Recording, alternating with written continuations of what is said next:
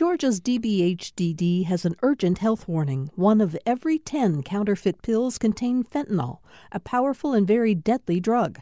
Pills from friends or dealers are unsafe, and 1 pill can cause an overdose. More info at opioidresponse.info.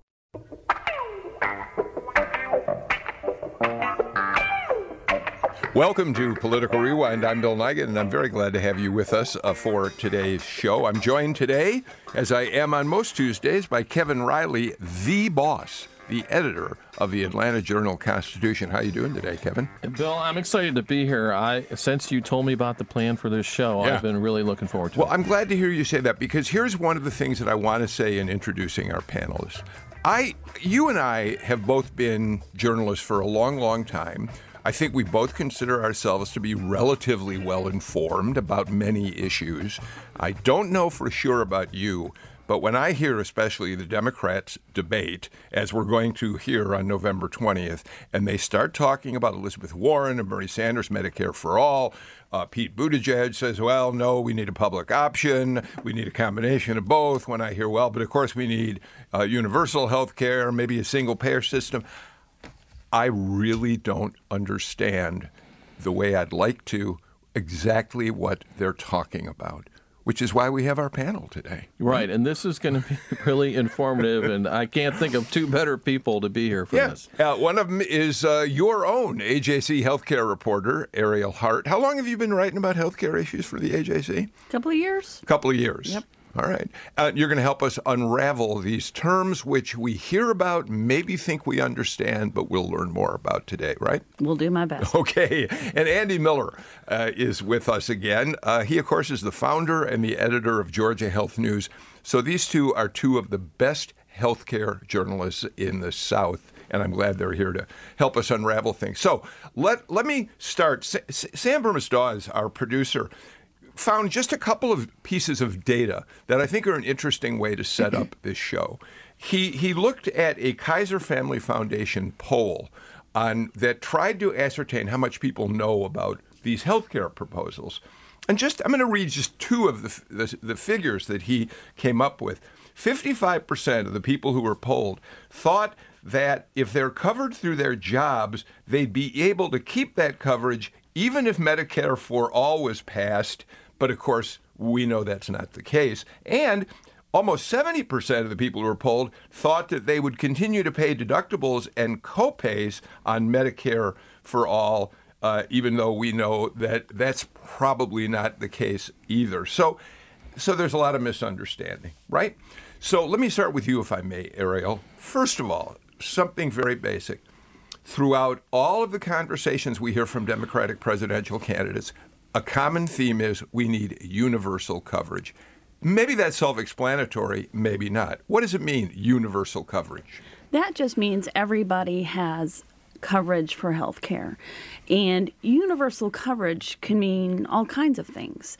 And it's really important to separate the difference between coverage, the fact that everybody gets coverage, and then how you pay for it, one way of which would be Medicare for all. Andy, so that is self-explanatory, but how you get to universal coverage is where we start dealing with all of these different plans, right? Right, and don't forget Obamacare came about, and it did make a dent in the number of uninsured Americans that there are out there. Unfortunately, we're seeing the trends kind of go a different way. Here in Georgia, for example, our latest uninsured rate is now the 3rd highest in the country at 13.7%, I believe, and it's going up. It's going up slightly, but it's going up, and it's going up for children as well. It's more than 1 million people. Yeah. So let me just ask this again, because, one of the reasons we're talking about this is the whole healthcare debate is so fraught with political opinions and confusion. No one is really against universal healthcare. True or not true? Well, it's true to an extent, although, clearly the Democrats are trying to extend coverage. All these plans, whether it's a public option, Medicare for all, they would like to see more people covered. And I don't think the Republicans are necessarily against that, but clearly the Dems are going to be pushing that much more than Donald Trump will be in the election campaign. And when you say no one's against universal coverage among Democrats, I don't know, that might be true. I think you're going to have a much harder time when you get to the centrists who are under pressure from the right over, well, do I have to provide that coverage with my taxes if you don't have a job? That's where things start to get dicey. Well, that's why I asked, because, I mean, I don't think we've ever seen, no matter what party a politician belongs to, anyone stand up and say, I don't want you to have health coverage, or I don't care if you have health coverage. It's really a question of how to pay for it. Well, I would jump in and say that, of course, a politician of any party is going to say, yeah, I want everybody to have health care. But that access. That's the difference. But there you go. So what do they mean when they say access? When they say access, when Tom Price says everyone should have access, that means you should have the ability to work for, pay for, get a job, and acquire a health insurance that allows you to get health coverage. It doesn't mean I want to make sure that the government does whatever we have to do as a society to make sure that if you need to go to the doctor, you go to the doctor. The American Medical Association's branch in Texas went so far as to pass a resolution saying that health care is not a right; it's a privilege. So it just really depends on where you stand on the spectrum. If nothing you think represents our political, philosophical divide maybe better than this issue, is what I hear you saying, right, Andy? And it's the number one issue that Americans will talk. Their number one concern, their number one problem is not the economy right now. It's health care. And think about what time of the year we're going through, because it's open enrollment season coming for the exchange. It's open enrollment for people with health care through their jobs. And, people are opening these packets and seeing, okay, what's the bottom line here? Typically, it's premiums are going up. Typically, it's deductibles going up. So it's a kitchen table issue for Americans. All right, but Ariel, you put your finger on something that I'd love to talk about just for a couple minutes, and that's this notion that health care is a right or it is not a right. And that tends to be something that's divided along partisan lines. Is it fair to say that other countries have done a better job of living by the notion that health care is a right than we have here?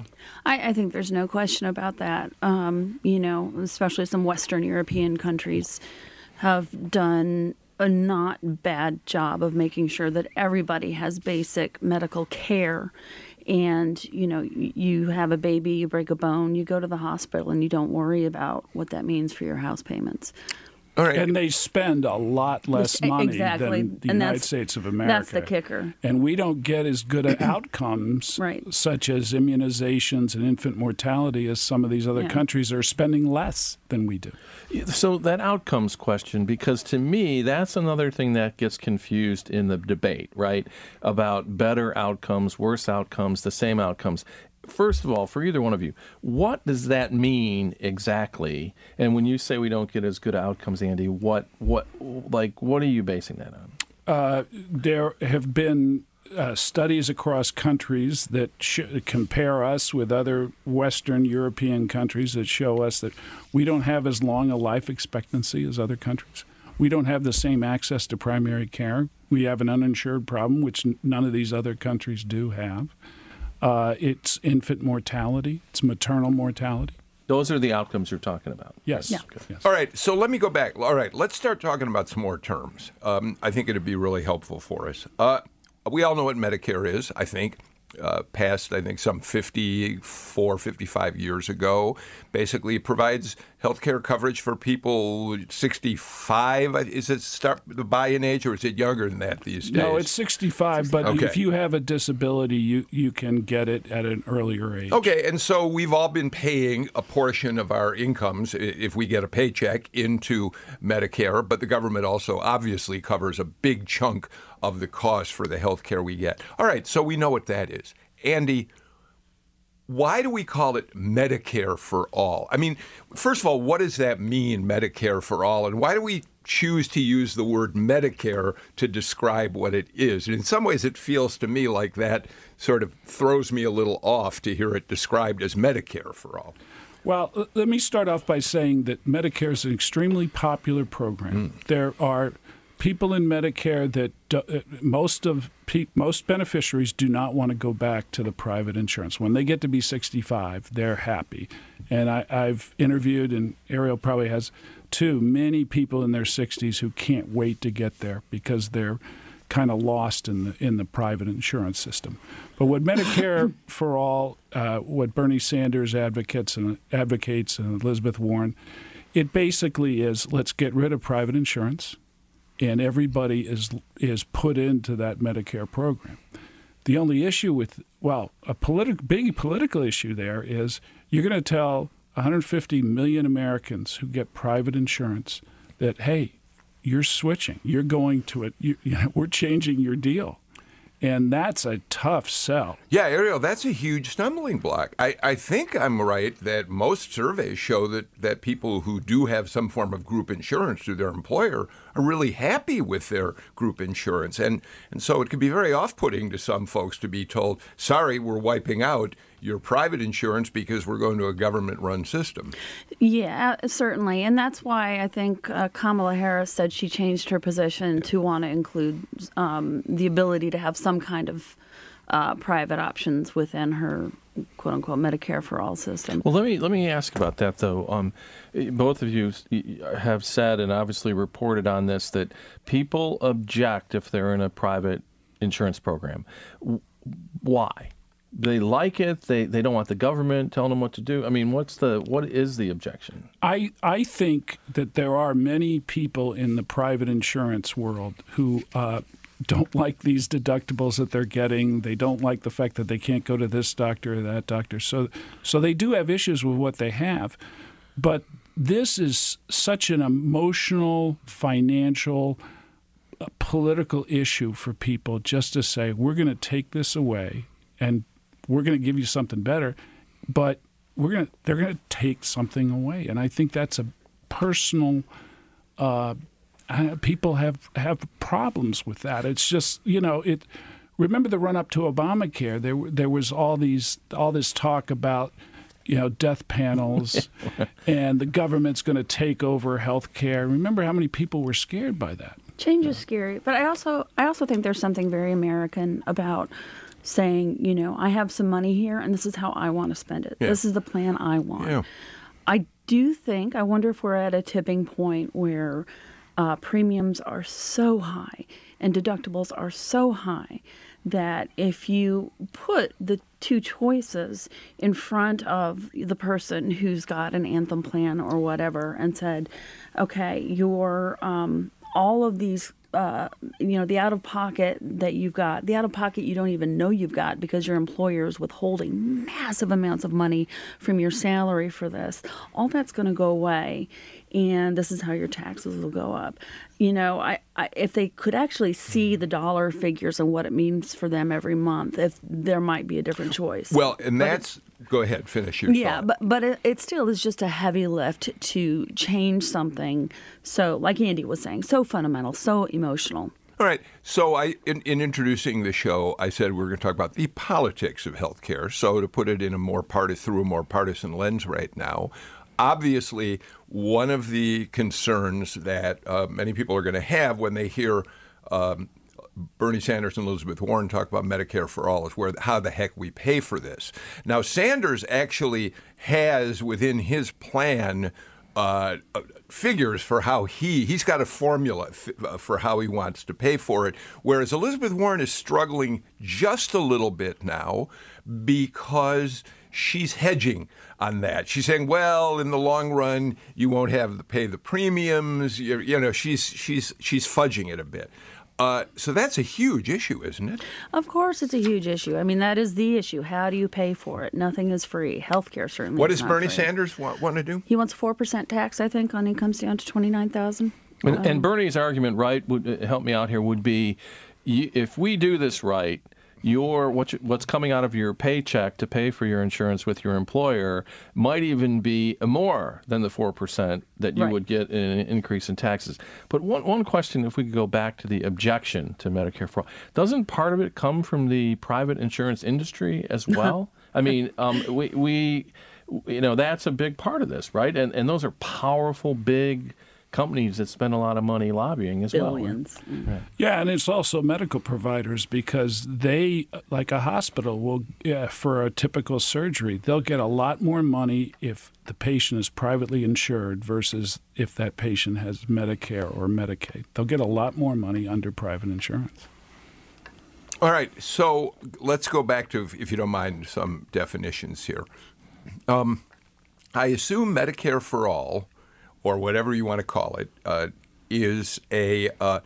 automatically is a single payer system, right? We hear that expression all the time, single payer. That means one payer, the government does it all, right? That's the idea. Okay. The issue, though, then is you get into basically Medicare for All is just advertising. It's a way of describing a government plan that you want. Well, because Andy said Medicare is so popular, that's why you would call it nobody's Medicare calling for it all. Medicaid for all. Right. Right. They're not calling it, we pay for medical care for America's old people. Right. Exactly. We should do it for more people. Go ahead, Ariel.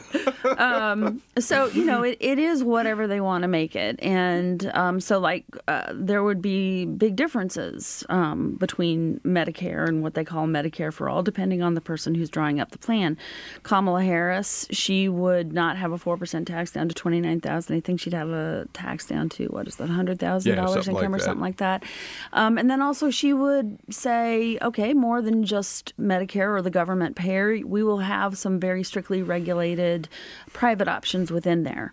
I think Warren and Sanders would go the other route and say, no, we're just going to have the one payer so that you don't have a special track for people who can afford the private option. But I think Republicans are waiting to pounce on whatever candidate emerges if that candidate is a single payer or Medicare for all person. And what will they pounce on? I mean, I think I know the answer. Taxes. Your taxes are going to go up is what they're going to say.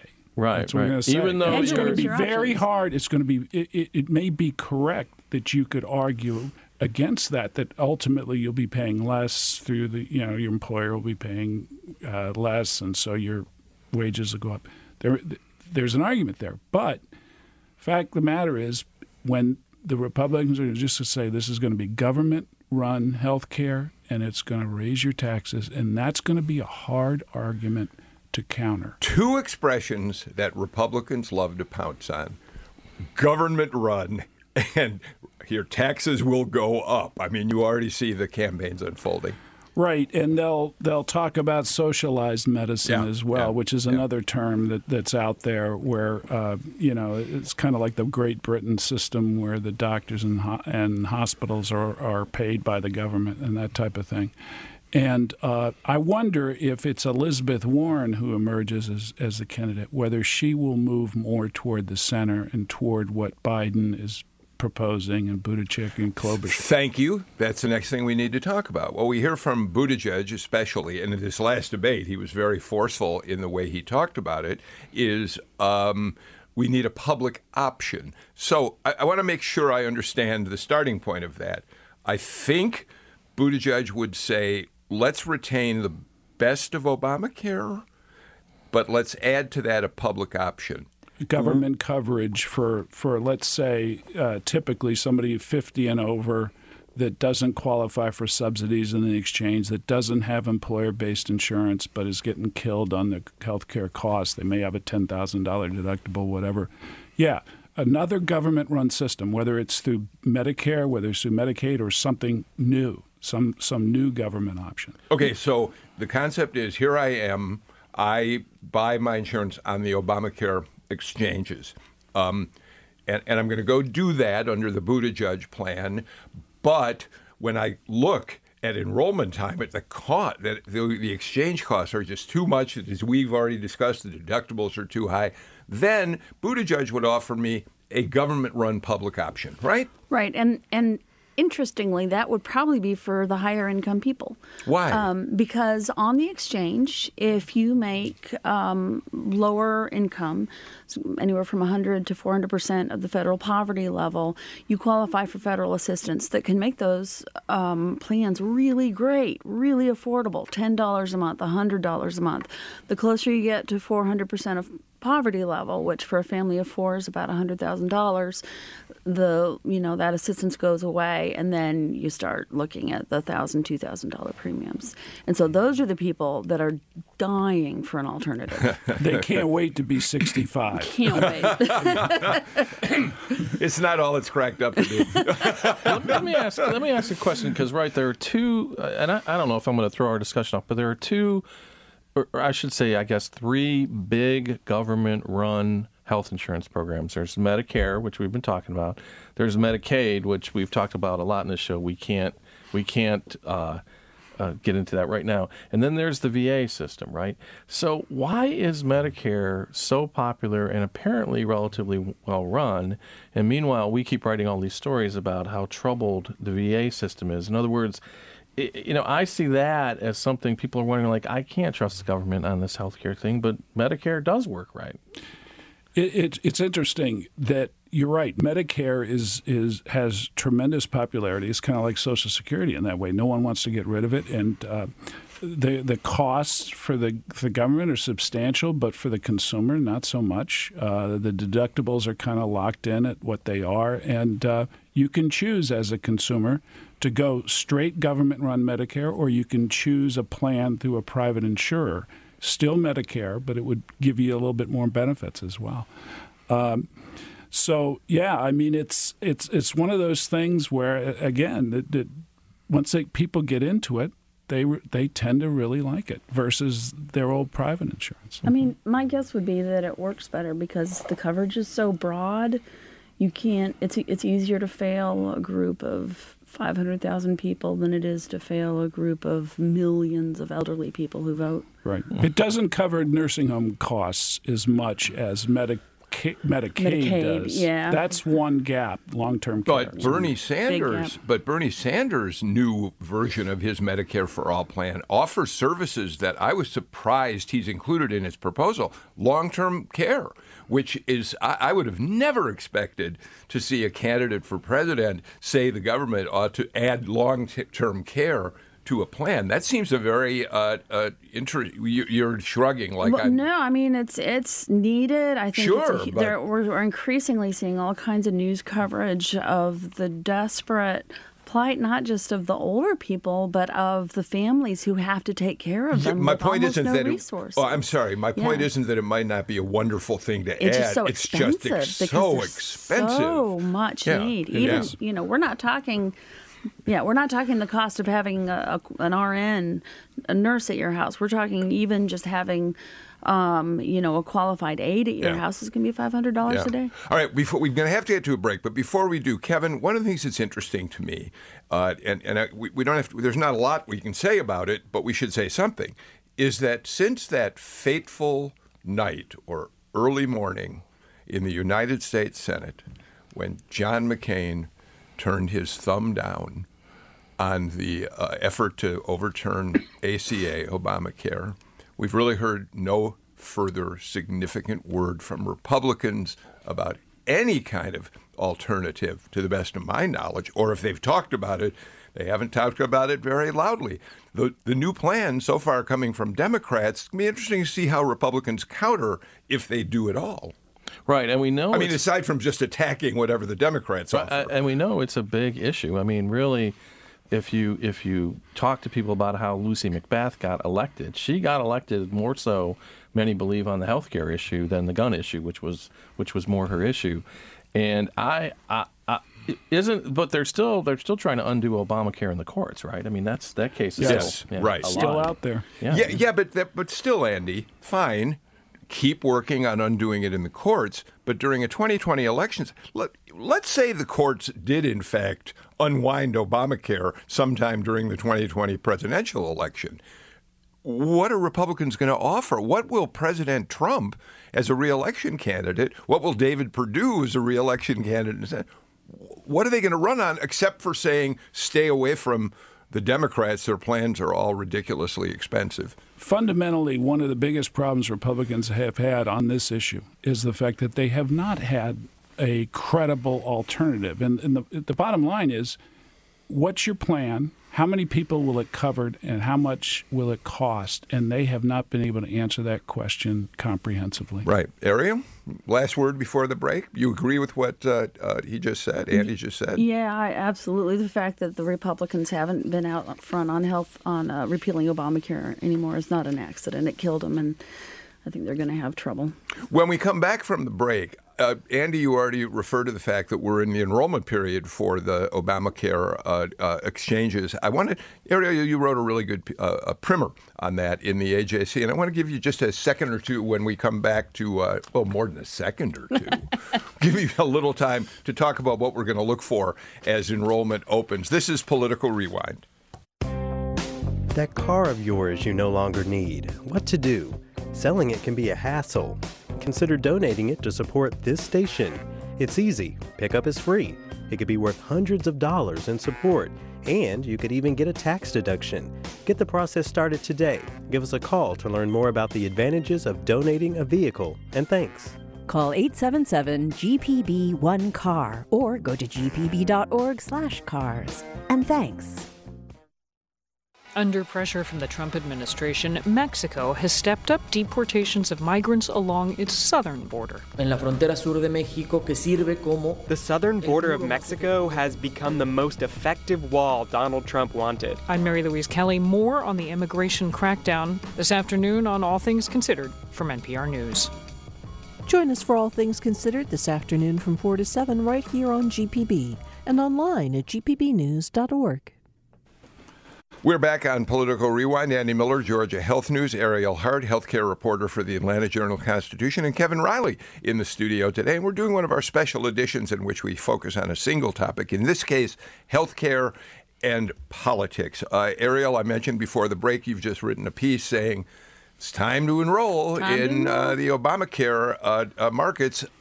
First of all, I'm fascinated by the fact that despite all of the talk about how costs keep going up and up and up, I think we're going to, in fact, get a cut this time. It's a little bit of a reduction in prices, yeah? Yeah. So I think what we're seeing is that the market is stabilizing in Georgia.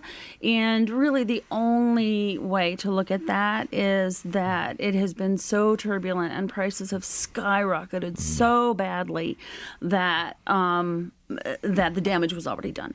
So we've got very high prices, like a lot of places in the country, but they didn't have to rise a lot more this year for insurers to make sure that they made money. So tick off for us a few things people need to know as they look to enroll on the exchanges this year. Okay, so the first thing you do is do not Google search Obamacare or Affordable Care Act. You will get every fly-by-night company known to man. Go to healthcare.gov. That's the federal exchange website. That's the first thing to know. And you can do that right now under window shopping. The actual buying has not started yet. When is the enrollment period actually open? Pretty soon, Yeah, right? It starts on Friday, November 1st, and it goes 6 weeks through December 15th. And so right now is a good time to go to healthcare.gov. Or if you need that help, there's a lot of places that you can get reliable help that we can give you in a second. And the great thing about that particular website is that it lists the plans and it lists the amount you'll really pay for them after you plug in your salary and the amount of people in your household. That's really the key information.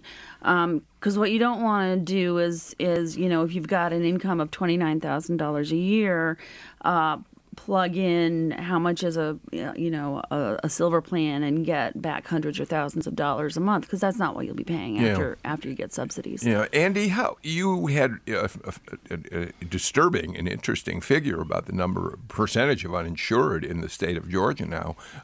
How is ACA working for people here? We know that the Trump administration cut back on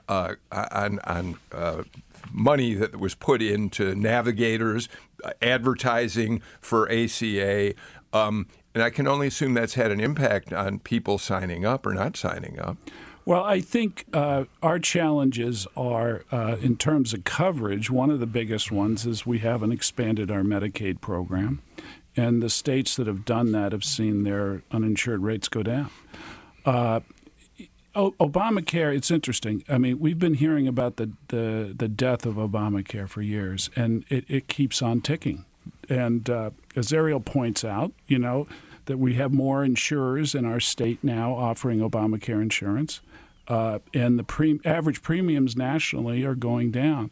One of the big stumbling blocks, and I was talking to somebody in another state about this, he pays zero premium. He does not get any job-based coverage. He pays zero premium, but his deductible is $7,000. Okay. And that, for someone who's living paycheck to paycheck, that can be an incredible problem. Yeah. And so that's where I would say it's not working altogether well in terms of that bottom line out-of-pocket costs. But one thing I'll say is before Obamacare, if you had a health condition, pre-existing condition, you would be charged a lot more out there on the individual market. And now that's gone away. And that's the big success of Obamacare. All right, Kevin, let me, before we move on we're going to talk about Medicaid expansion in just a moment here, because we're coming to an important couple of weeks here in Georgia when Governor Kemp's going to reveal to us what his plan in asking for waivers is going to be for expanding Medicaid, at least in a limited way. Before we get to that, I want to go back to the politics of the Democrats and their plans.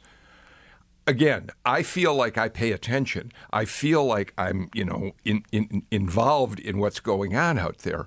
But I got to tell you, I watch the Democrats in their debates, and I don't know how I would pick a candidate if what I were choosing on is simply their health care proposal, because I still find it, despite really clear explanations coming from Andy and Ariel, I'm still not certain. What I guess I'm saying, and I'm using too many words, is I don't know how you sell your plan, on a bumper sticker. Well, no, I actually think that this represents, both the opportunity and the difficulty on the Democratic side. And it's this. Healthcare is a winning issue for Democrats, without question. Andy just mentioned pre-existing conditions, and unbelievably popular, right? That people, no one ever thought it was right that if you had a pre-existing condition, you're going to have trouble getting insurance. Well, that's easy. That's a bumper sticker. Right. Save pre-existing conditions, and it works. Right. And so what you have going on is these really bold proposals, by the people furthest left that say everybody should have insurance. Here's my plan for that. And that we, as we've talked, gives people pause. The real problem is, to solve this problem takes a lot of nuance, as we've heard from these guys who understand it deeply. And in a debate environment, and certainly in a debate with the president when that time comes, nuance is not the tool of our current debate structure.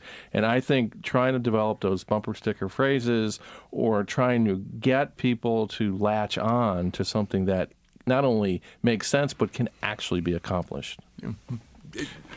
It's exactly right. I mean, people understand lowering prescription drug costs. Sure. That's something everybody, Republicans, Democrats, all want to see that. But when you get into things like Medicare for All, public option, universal coverage, you're right. It's not on a bumper. You can't put it on a bumper sticker unless you frame it like choice, more choice, less cost, something like that. But it will be a difficult thing for Democrats to message once they get past the primaries and get into the general election. Whereas, Ariel, will be simple for Republicans.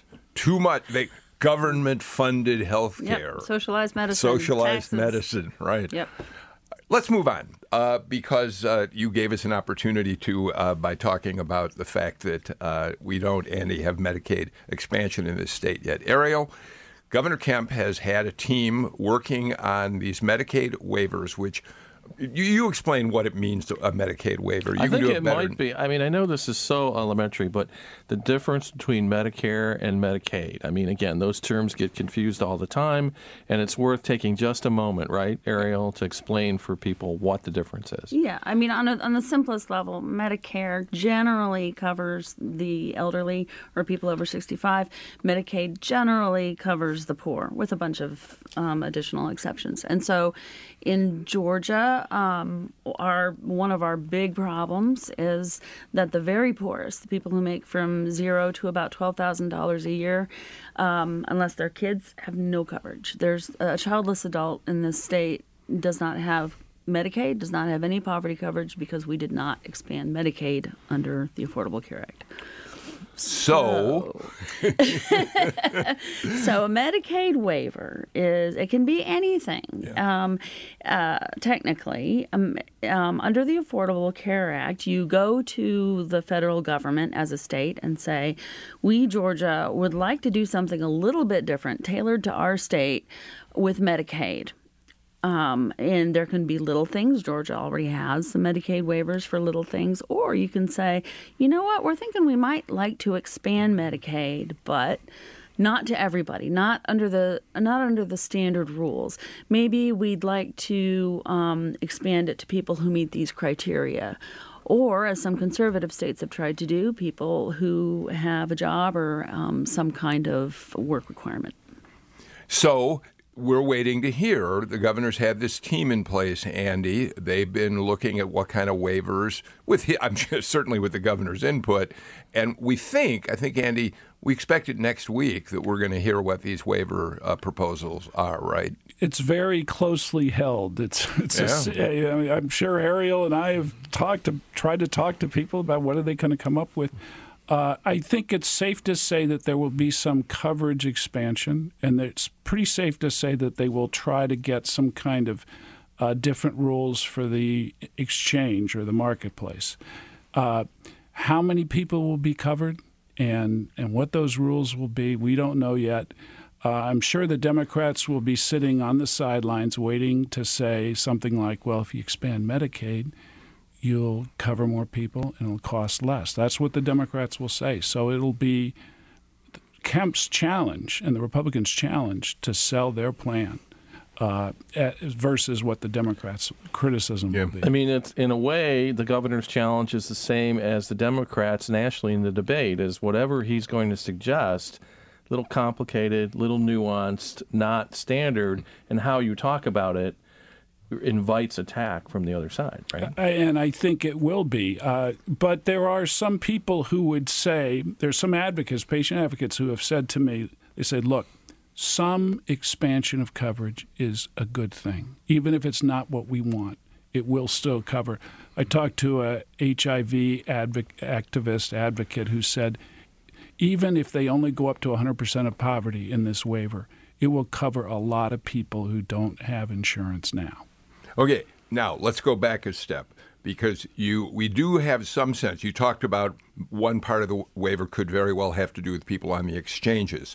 We do have some signals from the governor, who has suggested that one of the waivers he'd like to put in place is one that would help subsidize costs for people under a certain income level working on the exchanges, right? I mean, he's talked about that in a general way, or his people have, I believe. Yeah, there are two different types of waivers they'll be going after. One is a Medicaid waiver.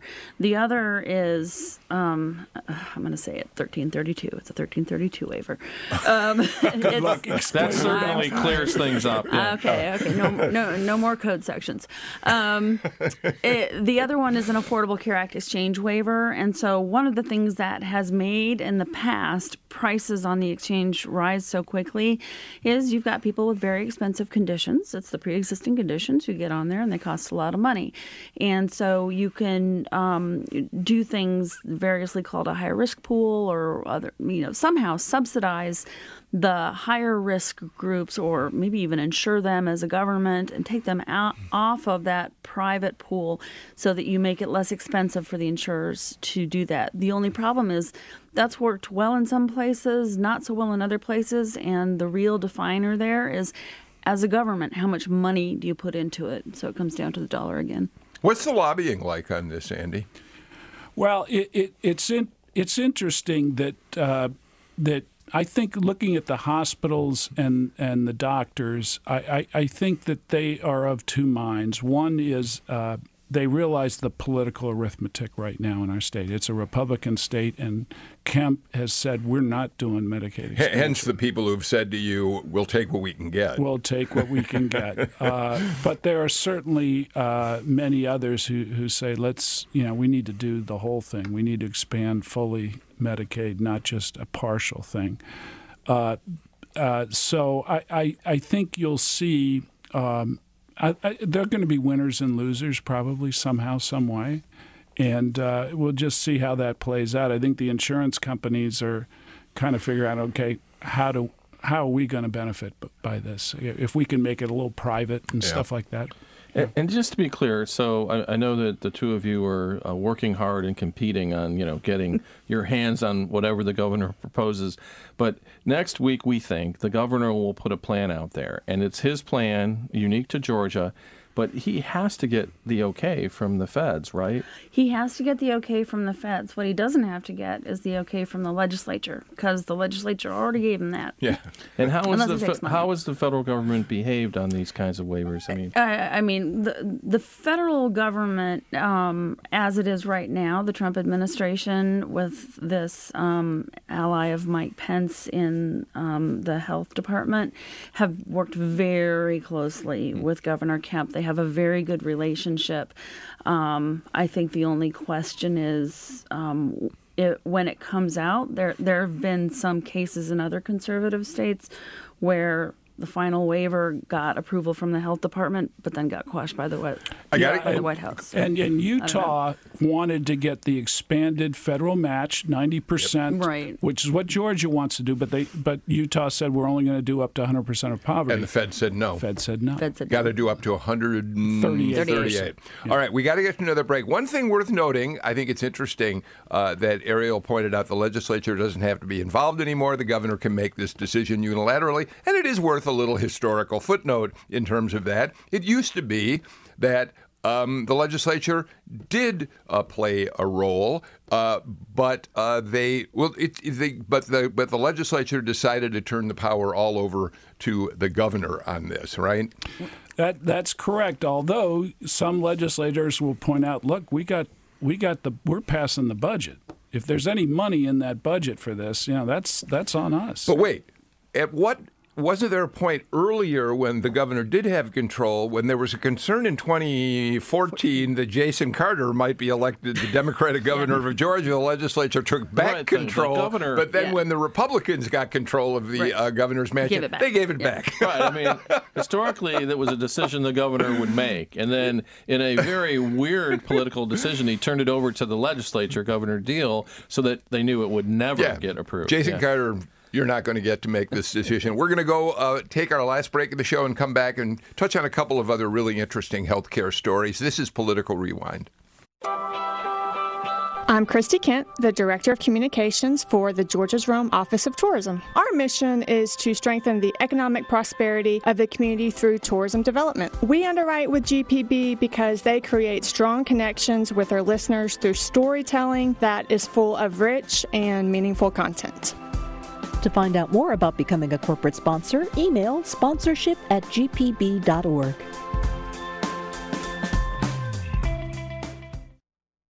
On the next Fresh Air, Kevin Wilson, author of the new novel Nothing to See Here, about a woman who takes over the care of twin children who burst into flames when they're afraid or angry.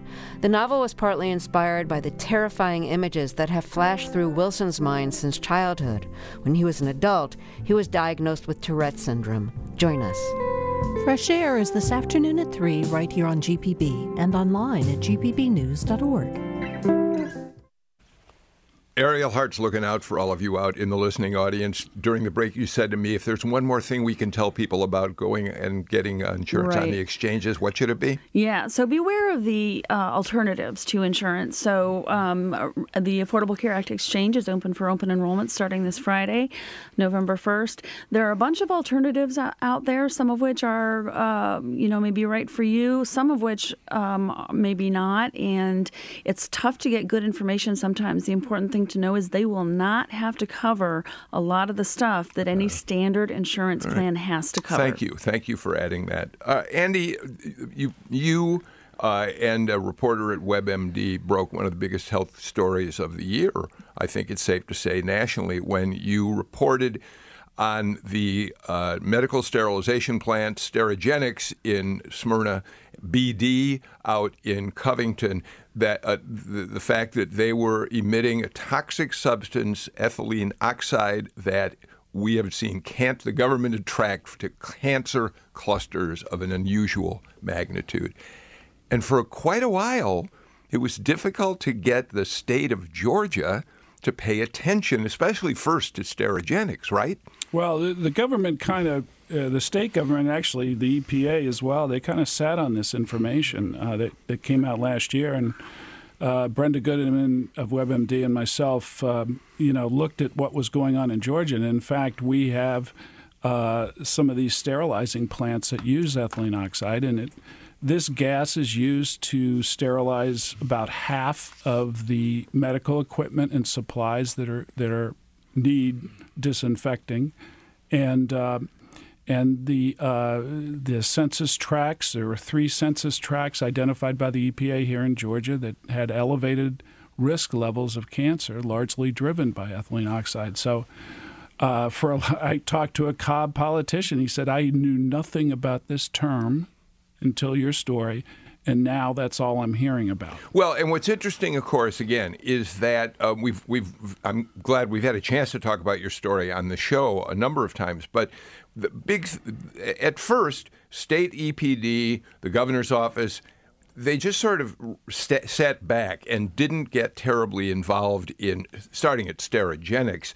There were people like Senator Jen Jordan and other activists who really pushed hard on this, and Cobb County was the government that first went to Sterigenics and said, we're not going to tolerate this. Right. So the community activism has been very interesting to watch, especially in the Cobb County area. And that has gotten the politicians involved, and that's gotten the governor's office involved. And to a surprising extent, I think the AJC recently, did a story on that. The fact that here you have a pro-business governor and a pro-business administration kind of taking a hard stance on an environmental issue. They really woke up, Kevin. BD, the state, finally went to court, was going to go to court, sue them to shut down the operation out in Covington until they cleaned up their act on ethylene oxide. And they were able to reach a settlement to close the BD plant for temporarily. And we're not going to get into all the details of the technical side, even the health side. It's just the state really woke up to this. It's interesting how they did. Right, and I gotta agree with Andy here. I mean, people's activism is what changed it, and it just shows that there's still a lot of power in people and voters, and really when they mobilize to care about something and demand things of their government, it's remarkable how quickly the state reacted. How has this felt to you? It's a story that doesn't seem to have an ending to it. And I think that there will be a time in the future where medical devices will be sterilized a different method. I think that's kind of happening. The FDA is trying to encourage other methods of sterilization. They've got a challenge out there to companies to try to come up with new methods. And so I think this will play out. in the future. And it's going to play out in different states as well. Illinois, we've seen it in Georgia, and we'll see it in other states where these plants are. One last item before we leave, just a couple minutes left, Ariel, but you wrote a piece recently about the fact that these budget cuts the governor has called for, 4% in the first year, 6% next year, could have an impact on some significant, vital medical, in some cases research, in others actual services, studying maternal mortality rates, which are terribly high in Georgia, being one of the issues. Yeah, and I mean, as from an information perspective, we're just lucky that got specified in the documents. We really are suffering from a lack of information right now about exactly what they're considering and certainly what they're going to decide to do in the end. We know 4% is a lot of money, but the governor's office says, we're still working on this, and so we can't tell you what we're considering. Nothing set in stone. Yeah, that's what they keep saying. But the fact is that every agency knows this is coming, and so they're already, what we've heard kind of under the table comments about contracts that aren't being renewed, about what kind of services? I mean, and these are going to be these could be services. These are agencies that do everything from tracking outbreaks to providing services. I think one of the things that's really concerning is even though Medicaid is exempt from cuts, a different agency processes that paperwork, and it's really strained already. Could those positions be cut back? We just don't know. Caseworkers and DFACs and things like that. I worry about personnel and whether there will be layoffs, or at least of part-time workers, if not full-time. Yeah, I mean, the governor's office has said, I think they've kind of reacted a little bit late on this. They've said over and over again more recently, we never wanted anybody to lose their jobs over these budget cuts. We were looking for other kinds of efficiencies. Well, maybe, but the cuts are deep enough, Andy, that you can't avoid it. It may be. And I worry about the DFACS caseworkers whose caseloads may expand. They may have, 100 people to track, 100 kids to track rather than just 20 or something like that. I worry about that. All right. Kevin, we're just about out of time for today's Political Rewind. I do want to, as long as we're talking about healthcare issues, one quick mention. I have not yet on this show congratulated the AJC for the extraordinary reporting that your team has done on the problems in assisted living homes across Georgia. It's been a remarkable effort and eye-opening to an awful lot of people. And if folks out there have not read the stories, they should. Carrie Snodgrass being the... I'm sorry. Yeah, well, I didn't... Carrie Snodgrass was an actress who I studied with at the Goodman School of Drama. I apologize. We won't get into that little flashback. Where can they find it? People can find that information at ajc.com/unprotected, and all the stories are there, and also the database where you can search all of the senior care homes in the state and just find out what conditions are like there. It's been a pretty remarkable series. It's great work. Great work. Thank you. Well, that was really an interesting conversation. I'm very grateful to you, Ariel Hart, for being here.